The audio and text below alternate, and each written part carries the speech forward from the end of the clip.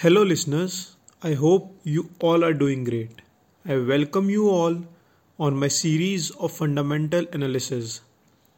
So, broadly, we will be doing three analyses. Number one, financial analysis. Number two, industry analysis. And number three, economic analysis.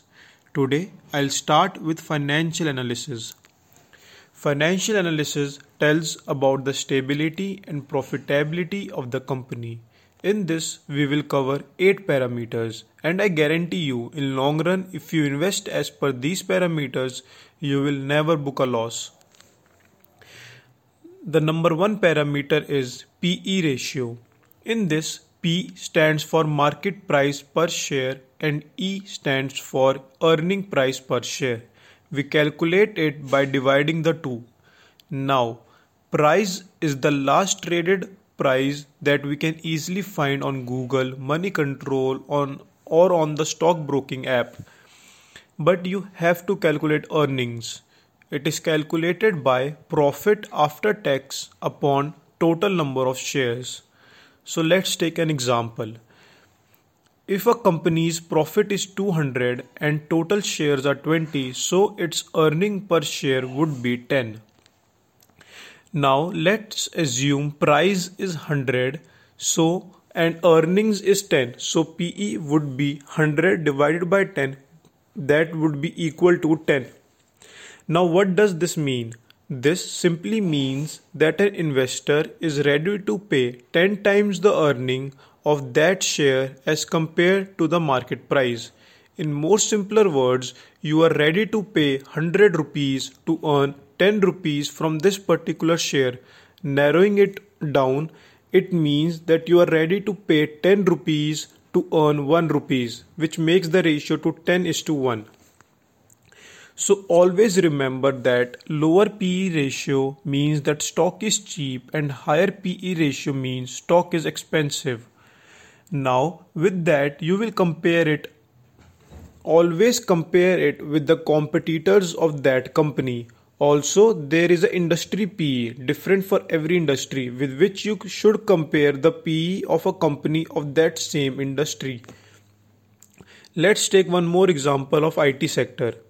As per 24th October 2021, PE ratio of Infosys is 35 and that of Tech Mahindra is 29. So now just because share of Tech Mahindra is cheap, you should buy it. The answer is no. There are various reasons on which PE ratio depends. If PE is low, it may be due to bad news or due to bad valuations or maybe due to a false news, vice versa for higher PE. So, though it is not the sole parameter on which you can make a decision, but it is one of the main parameter.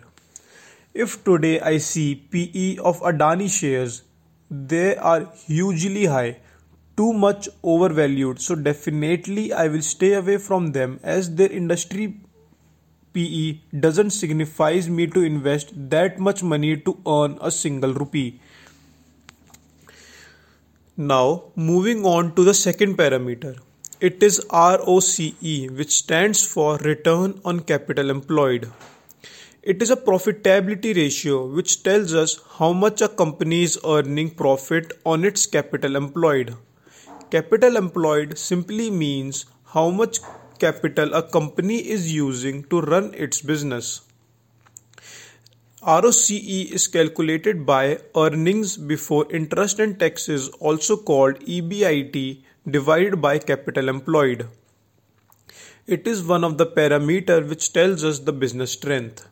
Always invest in a stock which has an ROCE of more than 10%. It will be a safe and a good investment. So these were the two of the 8 parameters which we discussed today. In the end, I will tell you a website. In the end of the series, I will tell you a website where you can find all the value of these parameters easily.